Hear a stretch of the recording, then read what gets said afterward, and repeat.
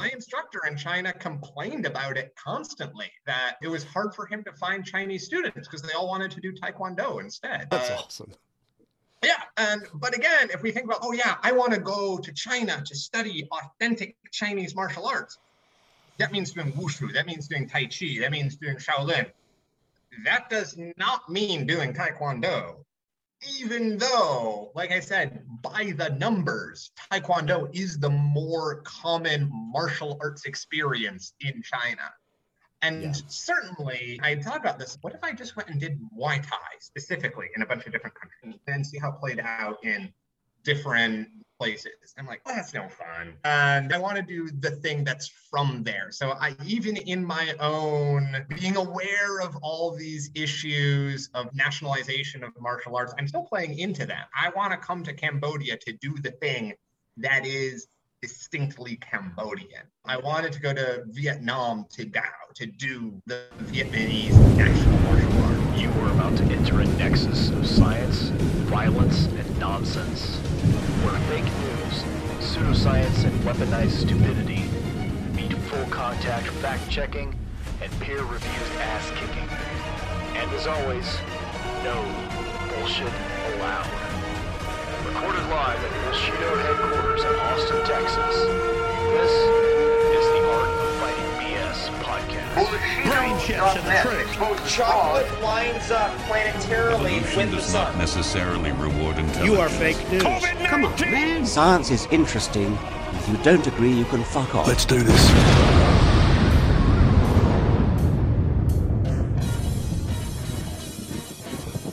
My name is Alyxe. I was an active poster on Bushido many years ago, back when that was the thing people did.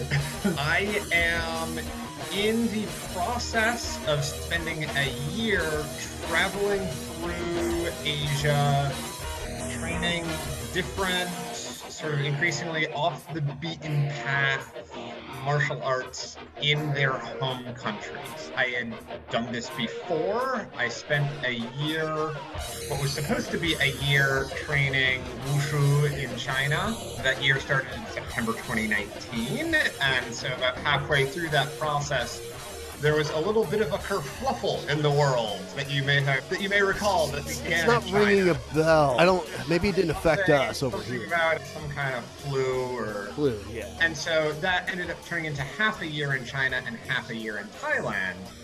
And even though I only meant to be in Thailand for a week on a visa run and then got stranded there because China closed their borders in March 2020 and I got locked out of the country. So my week turned into about 5-6 months in Thailand. Still like the best 5-6 months of my life. And so after that, I came back to the US. I went to grad school. I got my master's degree.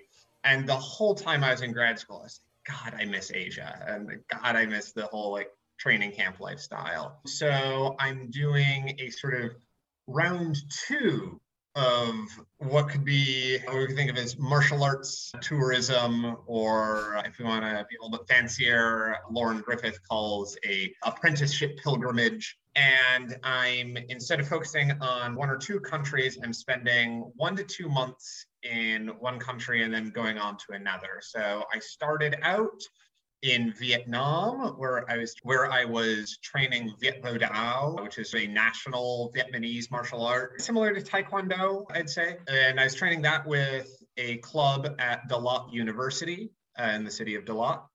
And right now I am in Siem Reap in Cambodia, training Kun Khmer, which is essentially Cambodian Muay Thai. Okay. Yeah. Now there's a couple Cambodian martial arts, right? Besides that, or is that sort of across that region, maybe not as nationalized as some of those?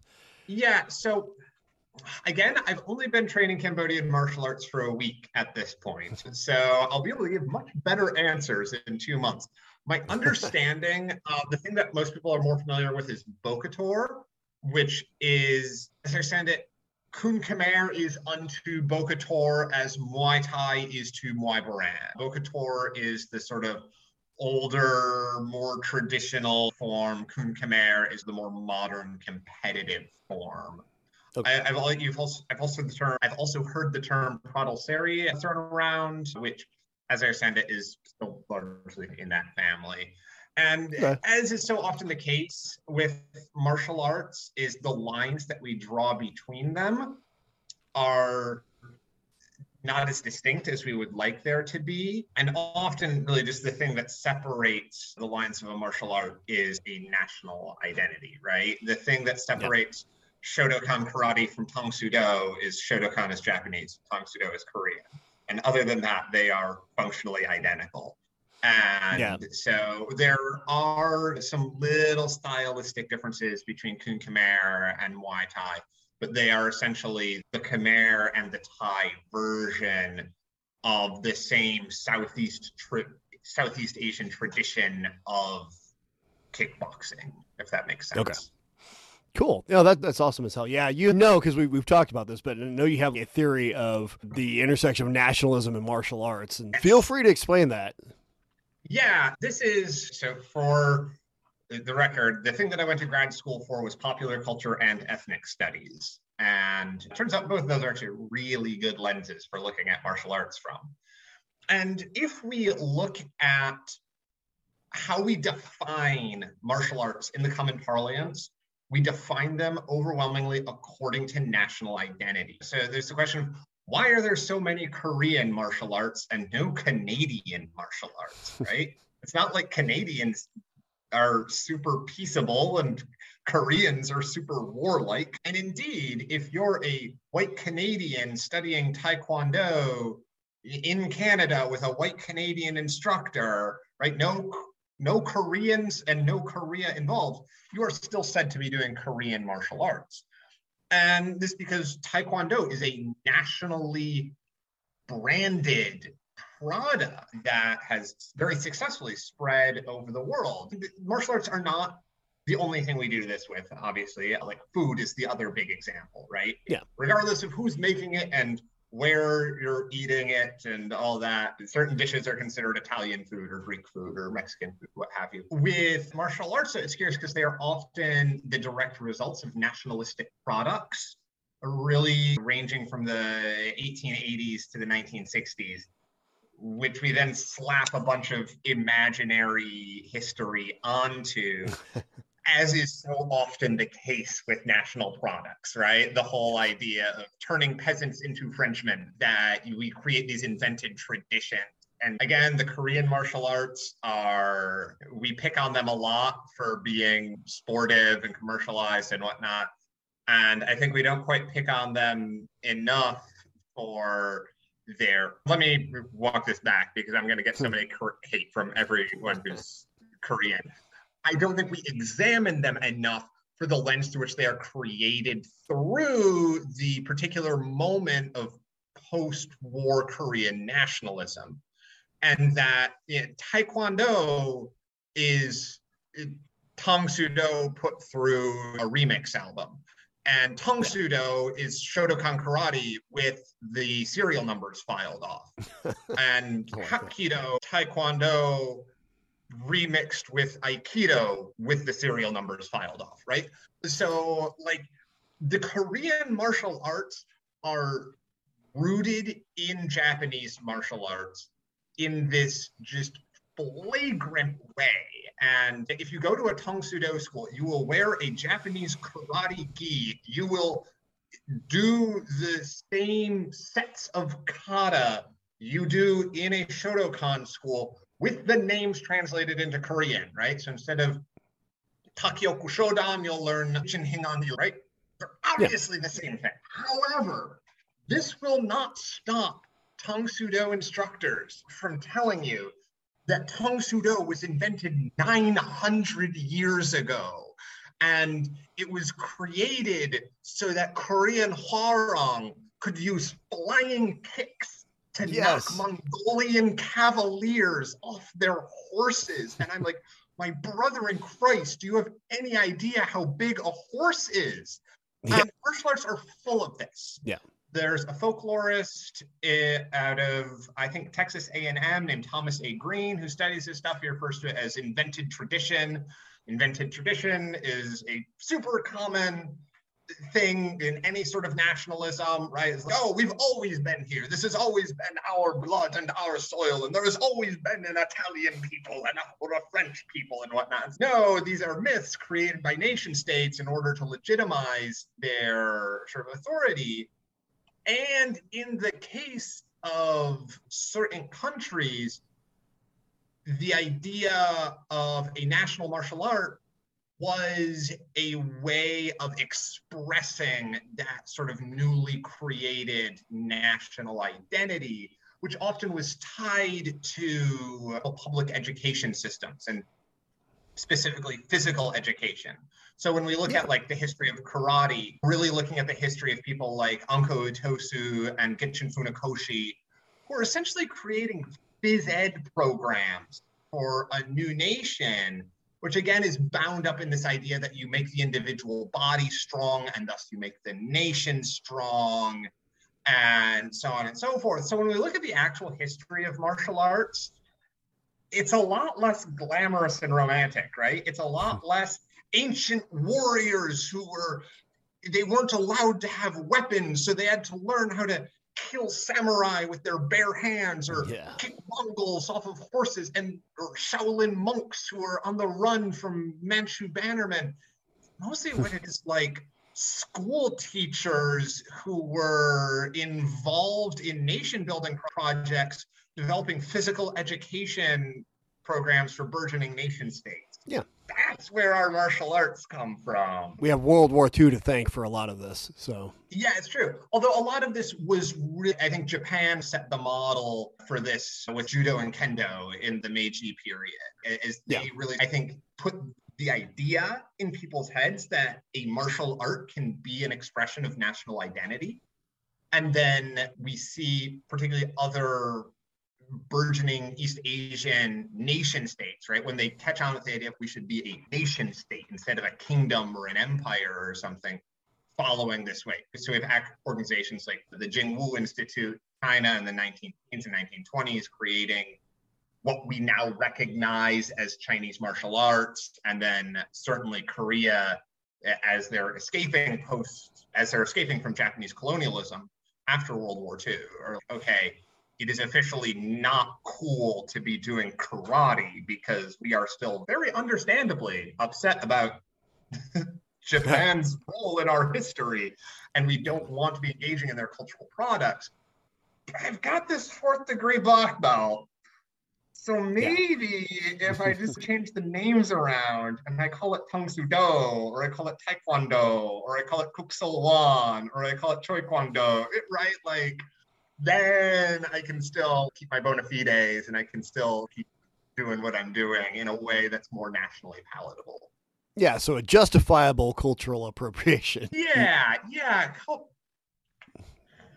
Cultural appropriation is, of course, one of the most it's one of those words where it's become so emotionally loaded that I don't think it usefully describes much anymore. And it has this kind of connotation of like theft or bastardization, particularly of dominant group taking from a non-dominant group. And of course, that power hierarchy is very much reversed in a case like the history of Korean martial arts. Yeah. The teaching of karate in Korean universities in the 1920s was a case of cultural imperialism. Japanese culture was being aggressively pushed upon the Koreans, and then escaping that colonial situation. What do we do with that? Especially if you're not looking at this as the country as a whole, but looking at the subculture of people who were doing martial arts. Okay, how do we take our hobby, how do we take our skills, and how do we make them into something that's more palatable, that can be an expression of our national identity instead of their national identity, because we still have a lot of beef with their national identity. Yeah, I'm just throwing that out there as a sort of poking the bear, troll thing. I guess in the grand scheme of things, it depends on where the power is in the culture. Now, but we both know that martial arts is useful for cultural ambassadorship. So to reach out and spread that to other countries, because kicking somebody's ass is pretty cool, at least to most people. And it's weird that I keep talking about Taekwondo because don't practice Taekwondo, but like Taekwondo is such a good example of that cultural ambassadorship. Like it is everywhere in the world now. And to podcast recommendation in your podcast, if you look up Dr. Paul Bowman's martial arts studies podcast, he has a solo episode on Taekwondo where he really talks about this in much more eloquent language than I can. But this idea that Taekwondo is like this gift to the world, right? That school children in the United States, in Senegal, in Afghanistan, like every corner of the earth, we can find a Taekwondo school. And so this, I think, creates a level of tension between Taekwondo in terms of, is this something that is nationally identified? Is this a sort of Korean martial art that is steeped in Koreanness? Is this a global martial art that is equally owned by all peoples of the world? And judo is in a similar position, right? Where it spreads throughout the world. It's an Olympic sport, which is where the world comes together to practice sport. But it still has this Japanese, I'm going to quote more academics, what Koichi Iwabuchi, Japanese sociologist, refers to as a national odor about it, right? A sense of Japanese-ness, as opposed to something like boxing or wrestling, which are what he would refer to as nationless products, mokokuseki products. That there is no sense that one country owns freestyle wrestling the way that Japan owns judo. And this can create some real tensions. Like in the 1960s, Russians were developing unique styles of judo, which were working really well, where they were doing stuff that like the Japanese kind of hadn't thought of, like over the back grips and grabbing the pant legs and whatnot. And they were winning pretty successfully with their distinctively Russian flavored judo, the result of which was to make rules against these types of grips, right? This is where the standardized grips in judo come from. Like, if you grab the guy's back belt, you can only do it for 3 seconds. You gotta throw it. And so it's rules not to bar, but to disincentivize the Russian style of judo. And likewise, if you're on the Korean Taekwondo Olympic team, I think there's even more riding on that in terms of your success as a matter of national pride than if you're on like the Korean Olympic swimming team. So this is, I think, the tension of martial arts as nationally branded products that are also international subcultures. Yeah, I can see that. I've obviously am a little familiar with some of the histories of a lot of this stuff, and I know Teddy Roosevelt himself went to judo displays or jiu-jitsu, I think they were calling it back then. I don't think it was formal judo. And I know going into World War II, there was a lot of fear on the part of a lot of American troops, because I've seen the training videos and they're pretty much racist against the, I'm not going to use the slur here, but it's a Japanese soldier, because they had all these martial arts skills and a lot of soldiers were apprehensive. So they were like, they came up with this is how you defeat this. And they used like some major star, I think, Cagney or somebody, they used a huge Hollywood star to star in those videos. And I think they even made a movie or two where he's beating up the very racist, tropey looking Japanese guy as the hero of the movie. If I'm not mistaken, I think the movie you're talking about is Blood on the Sun. I think that's it. Yep, which was a sort of early war movie, which ended with like a judo fight between the American hero and the Japanese villain. And it shows up in a lot of like compilations of fight scenes and whatnot. And it's like actually a pretty dope fight scene. Yeah. Like it certainly looks better than like anything where Liam Neeson has been in, where we have to cut 4 times to conceal the fact that he can't bend his knees. But yeah, and judo / jiu-jitsu at the time, like I said, the style of martial art practiced by the Kodokan Institute was still largely being called jujitsu rather than judo. That term, I think, came about post-World War II because it sounded a little bit more non-threatening. But yeah, you'll see this, like the suffragette movement had their sort of interest in jujitsu as a form of like women's self-defense. You'd see like magazines in the 20s and 30s or like newsreels talking about, behold, the fighting tricks of the Orient. And they'd be demonstrating what we think of as judo techniques, and seoi nages, and maybe the occasional standing arm lock and whatnot.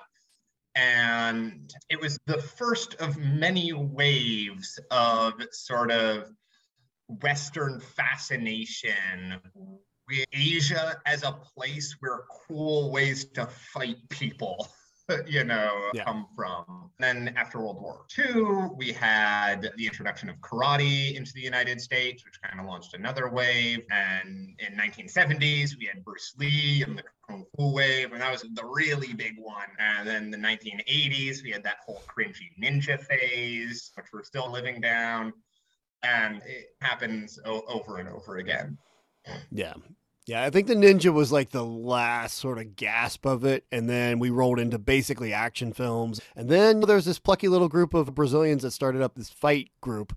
And it became more of a cosmopolitan thing. Yes. And this is going back to kind of the theme of nationalism in martial arts. I think this is one of the many reasons why karate instructors hated, and to this day, I think still hate the Gracies, is because MMA disrupted the nationalistic paradigms of martial arts. And it did it on two levels. First, there is this idea that MMA is a non-nationally branded system of fighting, right? It is like boxing and freestyle wrestling, and unlike karate and kung fu and savate, it doesn't come from a particular country, so we can't plug it easily into our sort of blood sport / street fighter mentality of, will the Japanese martial arts defeat the Chinese martial arts and ergo resolve ongoing national tensions between Japan and China symbolically? And so MMA is a practice. And obviously when we had our early MMAs, we really branded it as live action blood sport, right? Yeah.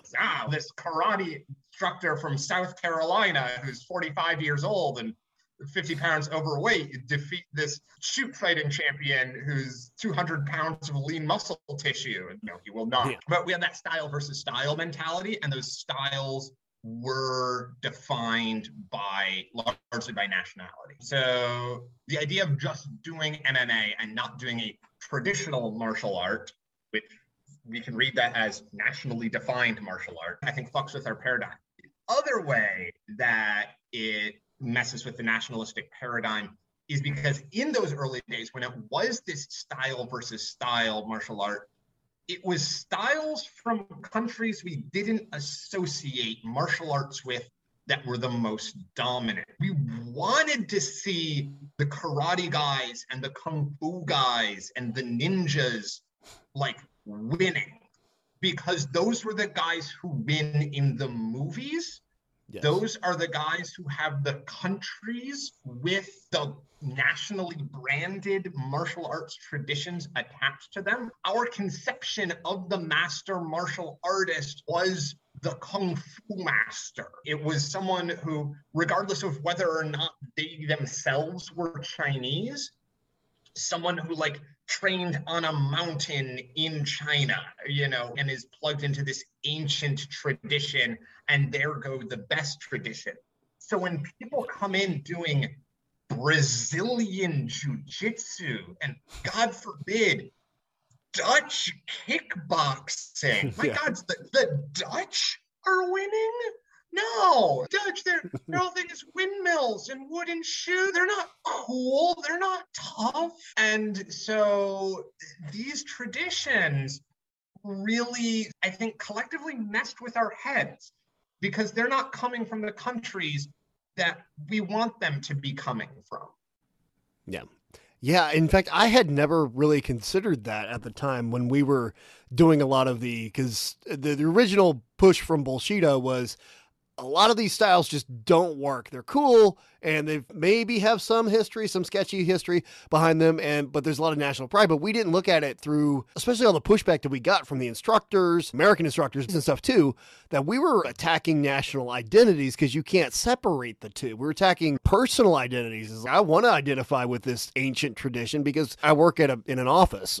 Exactly. And this is where we can certainly, I think, put this under the umbrella of Orientalism, but the term I'm really trying to push for is displaced nationalism. And we see this, if you look at like the old rivalries between like karate and kung fu instructors in the United States.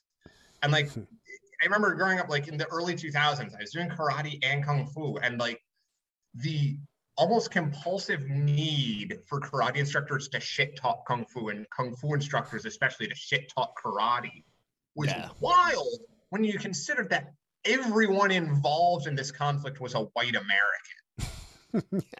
But we have this tradition that really goes back to the movie Fists of Fury with Bruce Lee, which is a banger of a movie, wherein a rivalry between kung fu fighters and karate fighters is symbolic of the rivalry and national sort of tension that exists between Japan and China. And so when Bruce Lee walks into that karate school in Fists of Fury and beats the shit out of all those karate students using his kung fu, he is symbolically avenging the sort of horrors of war that China suffered at the hands of the Japanese army in World War II. Yeah, right? Nanking and stuff. And so this mindset, this narrative of fighting styles that represent countries that can potentially avenge past slights or play into past national rivalries, etc., is so powerful that you don't have to be from that country. You don't have to be descended from those people. You don't have to speak that language, because spoilers, most white American kung fu instructors, their Chinese is real bad, right? Like, you don't have to know shit all at all about the culture writ large to see yourself as an ambassador of that cultural tradition, and thus play into and thus take national pride in this country that you're not from and probably have never been to. And if we're being honest, because again, martial arts are subcultures, they are not the totality of national cultures, really doesn't actually have that much to do with the national culture of a place. As you may have heard, most Chinese people don't know Kung Fu. Like, even if we're looking at people who do martial arts in China, there's more of them doing Taekwondo than doing Chinese martial arts. That's great. My instructor in China complained about it constantly, that it was hard for him to find Chinese students because they all wanted to do Taekwondo instead. That's awesome. Yeah, but again, if we think about, oh yeah, I want to go to China to study authentic Chinese martial arts, that means doing wushu, that means doing tai chi, that means doing Shaolin. That does not mean doing Taekwondo. Even though, like I said, by the numbers, Taekwondo is the more common martial arts experience in China. And certainly, I thought about this. What if I just went and did Muay Thai specifically in a bunch of different countries and see how it played out in different places? I'm like, well, that's no fun. And I want to do the thing that's from there. So even in my own being aware of all these issues of nationalization of martial arts, I'm still playing into that. I want to come to Cambodia to do the thing that is distinctly Cambodian. I wanted to go to Vietnam to Dao, to do the Vietnamese national martial art. Yeah, you're going to, I don't know, France. You don't want to eat, I don't know, sushi. You're going to eat French food. Yeah, exactly. Yeah. It's interesting that cuisine and martial arts have that analog going for them, that there's some identity there. Thankfully, we're not overrun with weird martial arts from every single place in the world. Although us being nerds about this stuff would be like, yeah, that's cool. Let's see what I don't know, Suriname has to say about styles and stuff. But only so many ways you can effectively use your body to hurt another body at the end of the day. Yep, exactly. And that's where when we look at the differences between these martial arts styles, the differences often aren't in like the techniques, in the, again, to use a fancy academic word, it's not in the anthropotechnics, the means of using the body. Sometimes there's little differences in there, but the things that tend to differentiate them are the traditions they're associated with, which usually means a national tradition, the organizations that pull over them. I think that's a really important one we often forget about. Yeah. And in some cases, like the training practice. And I think that's really common with when we divide up like the traditional martial arts, which again, usually just means things derived from Shotokan karate, versus the ring arts. The punches and kicks in karate and taekwondo aren't that different from the punches and kicks in Muay Thai and Kung Khmer. The difference is how you train them, right? Are you training by doing katas and punching and kicking in the air and maybe kicking a paddle? Or are you training them with bag work, pad work, and calisthenics? And turns out, boy, one of these training methodologies will get the same anthropotechnics working a whole lot better than the other. Yeah, that was one of our big talking points back in the day, is like the difference between a live training form, sparring, etc., and more traditional, is that one of them produces results that look like basically really good kickboxing, and the other produces results that look like really shitty kickboxing at the end of the day. Yeah, exactly. Because with striking martial arts, like I said, there's only so many ways to punch and kick. And there are little stylistic flavors, which I find interesting. So like I trained Sanda in China for 6 months.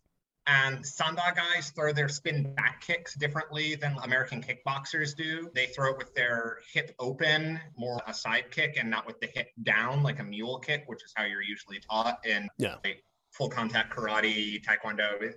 Every other martial art they use spin back kicks. And so I thought that was interesting. And I found actually do the Sanda style hip open spin back kick a little bit better. And then there's things that are stylistic, not along lines of different martial arts. Like no one can actually agree how to throw a left hook. This is my great takeaway from training with many different instructors. Like I have this distinct memory of working with a boxing trainer. And I was asking him, so when you throw hooks, what's your take on thumb up versus palm down versus thumb down? I was like, oh, no, you should never throw a hook thumb down. That's wrong. I'm like, oh, someone should tell Fedor Emelianenko he's been punching wrong his whole career. And this is, I think, a struggle of striking arts, regardless of whether they're ring arts or not, is there is still so much prescriptive formalism of judging the value of the technique based on how it is done and what it looks like rather than what it accomplishes. Because we're training stuff through pad work, we're training stuff through bag work. So much of our feedback mechanism on is this a good punch or a bad punch is visual. Whereas with the grappling arts, I've never heard anyone say in a jiu-jitsu school, now when you do a rear naked choke, you need to make sure your elbows are exactly this far apart and your hands should be exactly this far around his head. Because of the sort of interplay of bodies, we understand that rear naked choke is going to look different depending on how thick the guy's neck is, how long your arms are, et cetera, et cetera. So what matters is, does the guy tap? And the grappling arts, I think, are much better able to liberate themselves from that type of prescriptivism. And I think that also plays into why they are so much more prone to innovation than the striking arts. Part of it, I think, is just there's way more ways to like choke, sweep, and armbar someone than there are to like punch and kick someone. You look at particularly like the culture of gi jujitsu and stuff like the buggy choke, which like totally just changes the game. Like we can choke people out from bottom side control now. That's wild. That was like a heresy 10 years ago. And we haven't seen any corresponding paradigm shifts in striking arts. Occasionally we get stuff like the Sanchai kick. Like Sanchai invented a new way to kick people in the head, and that's pretty cool. But it doesn't have that same rapid pace of evolution. And again, that's also, I think, partially just the inherent nature of the training, that like in jiu-jitsu, you can just roll for an hour and you can be fine. And if you try and do an hour of full contact striking every day, you're going to be real beat up real fast. Yeah, you're gonna lose a couple standard deviations of IQ at some point. Yeah, exactly. Yeah, that probably explains a lot of the reason why in the early days of the style versus style UFC, etc., the grappling was so dominant, because these people, I'm sure a lot of the strikers were just training as best they could, full contact as much as they could. They just didn't have the ability to pressure test every single one of their ideas against people. Like 100%, you can roll balls to the wall, especially if you're in your 20s, all day doing grappling and stuff. And you can just come up with some crazy stuff. You can just, oh, absolutely, that doesn't work. This works, whatever. So it's different. Absolutely. There's also, I think, an inherent, like, how should I put this? When you've got a weapon that the other guy doesn't have, and you know how to deal with his weapon and he doesn't know how to deal with yours, that really tilts the fight in one favor. So it was the fact that the Gracies and Ken Shamrock, they had at least a vague understanding of how to block punches and kicks. Yeah. They could shoot for their takedown and they could take all that away. I think where this plays out more with a little bit more nuance is when you look at the old Muay Thai versus kickboxing matches, like Duke Rufus versus Kit Sangre. And it was the fact that the Muay Thai guys knew how to deal with all the punches and high kicks of the kickboxers. They had those too. The American kickboxers didn't know how to deal with leg kicks. Yep. And so that leg kick became this decisive factor of, I can do this thing that you can't. So as long as I keep doing that thing, the fight is now in a space where I'm comfortable and you're not comfortable. Yep. And this is why I'm such a big advocate of cross-training and developing a robust and diverse skill set to try and be able to find the thing that you can do that your opponent can't do. Yeah. Yeah, no. So speaking of training, let's say somebody's interested in doing this and just wants to say fuck it and go to fuck it. No. So that's Thailand joke. If you fuck it, how should they get into this, and what's your advice for this? What should they avoid too? Yes. Okay. This is what this podcast probably should have actually been about until I went down the rabbit hole of ethno-nationalism and martial arts. We're nerds, so it's cool. Yeah, absolutely. So there are two ways to do what I'm doing. The first and easiest way is to do like a fight camp. And this is a packaged deal where you are staying at a gym that has an on-site dormitory, and your meals are likely being provided as well. So you eat, sleep, train all in the same place. It's very convenient. It tends to build a strong sense of community because the people you're training with, you're also eating with and sharing sleeping arrangements with and all this. To find these fight camps, the website I use is called bookmartialarts.com. You can maybe put a link to it in the podcast description. These fight camps are overwhelmingly either in Thailand or in China. Those are really the only two countries that do them. And because China is currently closed to tourists, that really means that they're in Thailand right now. Yeah. Like I said, the upsides of these is the convenience, the sort of, once you get there, you are taken care of. And they do tend to foster very strong senses of community. The downsides of these is they tend to be more expensive, and it means that you're most likely going to be training with other foreigners. So if you're interested in interfacing more heavily with local populations, local fighters, you're not going to get that at one of these camps. So the other way to do it is what I call the DIY fight camp, or the a la carte fight camp. And this is where you find a gym or a club in another country that you want to train at. You find a place to stay close to that gym, and you just show up. this requires a lot more logistics. This requires a lot more legwork. You're much more likely to run into language barriers. You're going to have to figure out how to feed yourself and all this. The upside of this is that it tends to be cheaper. And again, you are more likely to be interfacing with local populations, local fighters. Certainly there's no such thing as a Viet Vo Dao fight camp, because no one in the West has heard of Viet Vo Dao. If you know what I'm talking about when I say that, congratulations, you are deep in the martial arts nerd community. So what I did is I made contact with a club at, like I said, at Dalat University. Viet Vo Dao, it's kind of like judo in the United States. It's not really run through commercial schools. It's usually run through like community centers or college university clubs. And I said, using Google Translate, I like sent them some messages like, hey, I'm a foreigner. Can I come train with you? And no one responded, but I got a bunch of likes on the post because it was on a Facebook group, so I could take that as a yes. And I just showed up and I was like, hey, I'm the American. Can I train with you? And they were like, and at first they were like confused because, again, not a popular sort of tourist martial art, but then they were delighted that someone was interested in doing their national martial art. And I found a youth hostel that was close by, and I just stayed there and walked 15 minutes to the club every day. And then I also, because I only met 3 times a week, I also trained at a Muay Thai gym on the other 3 days of the week so I could keep moving. The place that I'm at now, it started as a package deal that I de-packaged as I came here. It is a place that I found through martial arts called Mr. Lee Boxing and Gym in Siem Reap. And so, yeah, we have housing, we have food, etc. And then when I got there, so housing is this youth hostel that's like about 10 minutes away. And the food is this restaurant that's by the hostel where we'll set you up with a meal plan. And I was like, oh, okay, how much of it would it be if I just did food on my own and if I did housing on my own?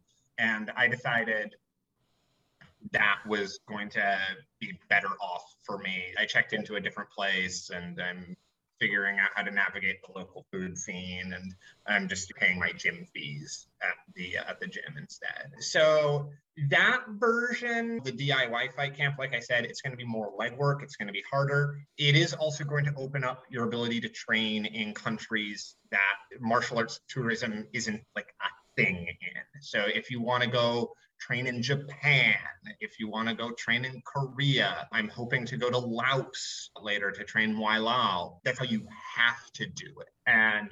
But if you're like if you're looking to like train and travel for the first time, I'd say booking a fight camp in Thailand's not a bad way to go. Okay. And the lifestyle of living at a fight camp is also, it's nice. There's something just very soothing about it. You never have to go anywhere or do anything besides train. And that is like your 100% full-time job. And when you're not training, it is your job to rest. Like, I never feel so justified lying in bed playing video games as I do between my morning and afternoon sessions, because like literally I just need to be lying still and recovering my body to get ready for the next one. Yeah, that's nice. I think that's the dream of every dude that's ever wanted to even flirted with the idea of becoming some kind of badass, because let's be honest, that's a common male fantasy, is like travel to some exotic location, learn secret techniques, and be able to fuck people up.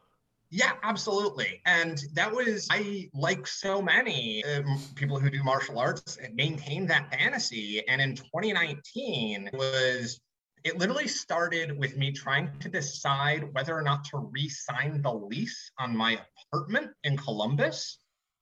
And that conversation escalated into, oh, should I stay in Columbus? Should I move back to Michigan? Or should I buy a camper van and travel around the country?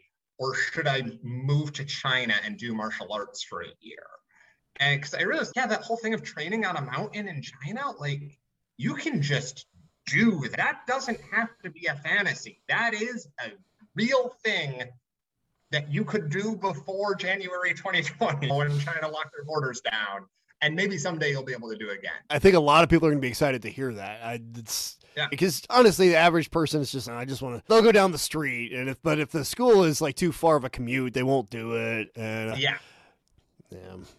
And there's the biggest barriers to this type of particularly long-term martial arts tourism like I'm doing is just time and money, right? Because you're probably not working and you're taking a chunky out of your life. But particularly, I'd say anyone who's like working remotely, which is much more common now than it was 2 years ago, really consider, can I do my job from a beach in Thailand and while training at a fight camp?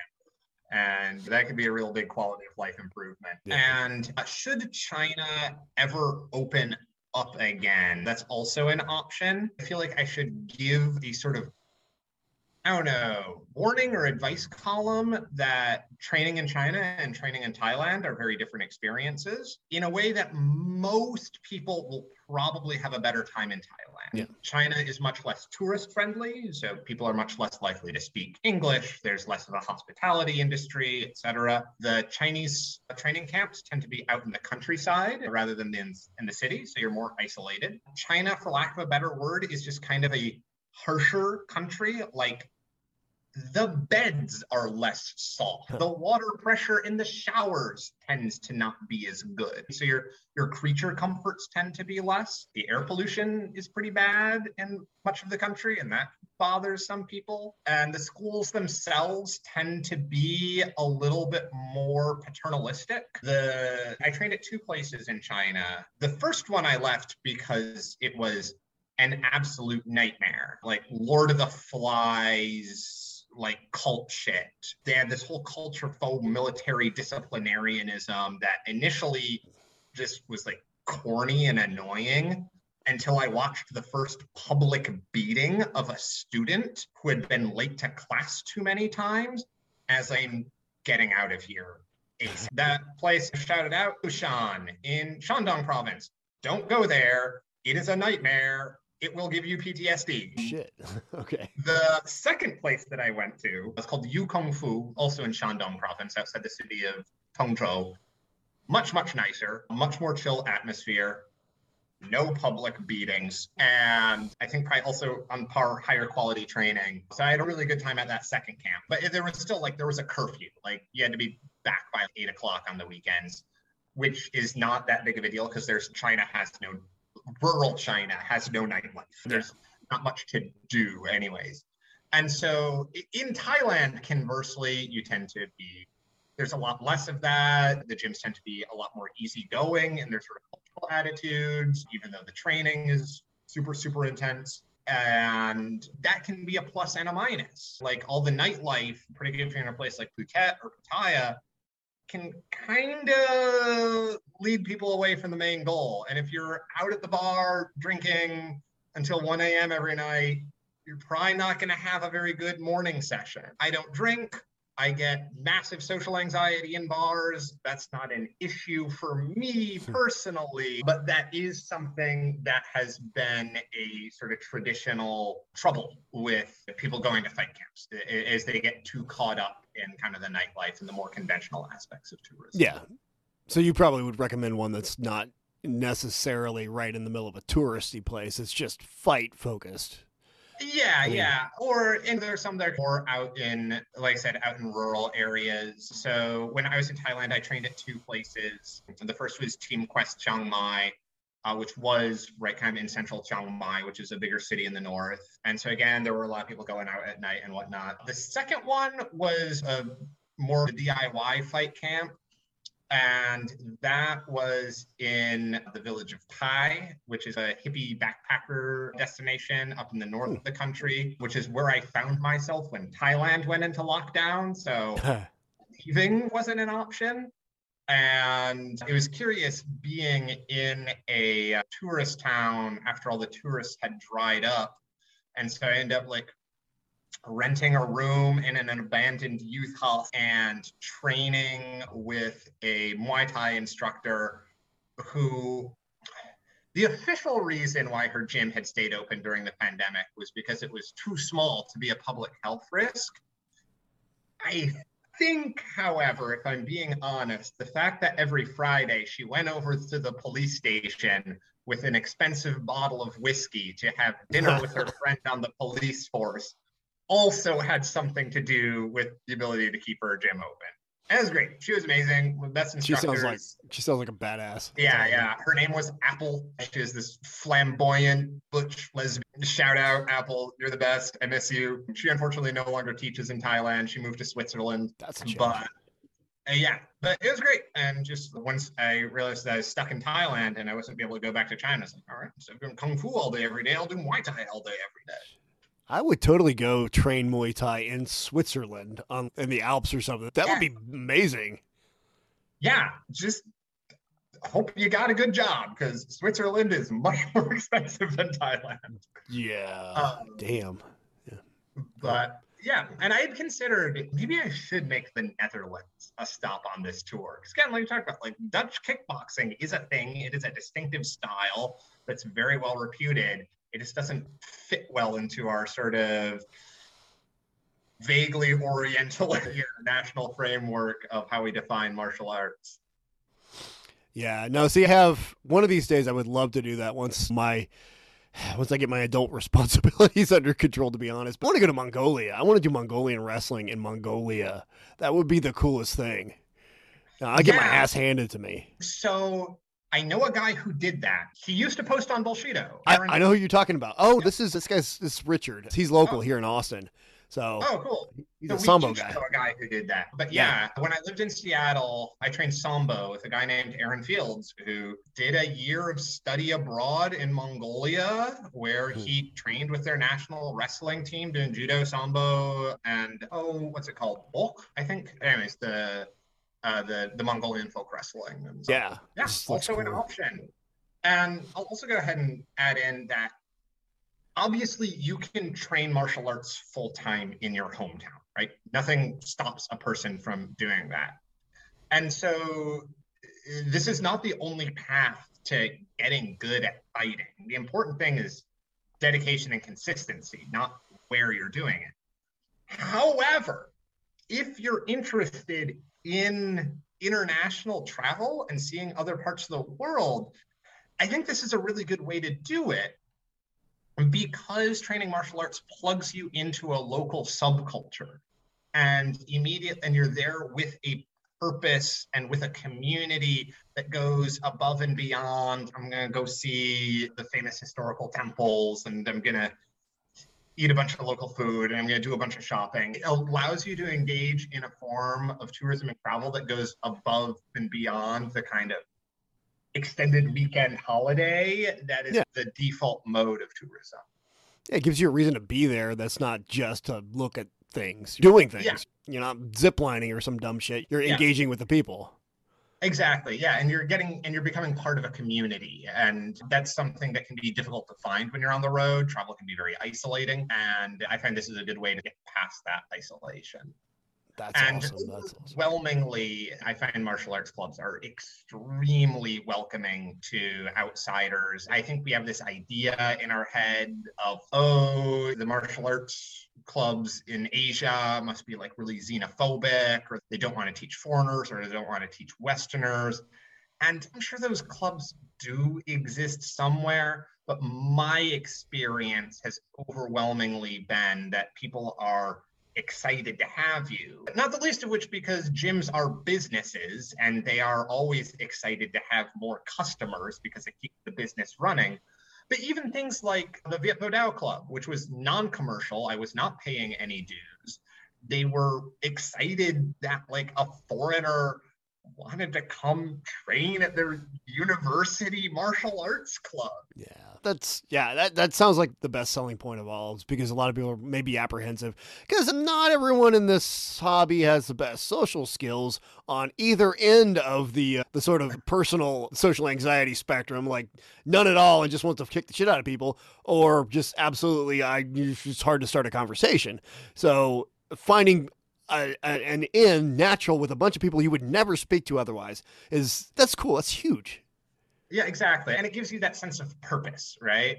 This community exists with the intention of doing something, and that something is learning how to kick really. That's cool. Speaking of kicking really hard, we have started to do a thing, and I don't know if you can hear that gong, which is our new way of kicking this off. We have been asking our guests if you could snap your fingers and be across a cage instantly to fight any living human being right now for whatever reason you would want to fight them, who would it be and why?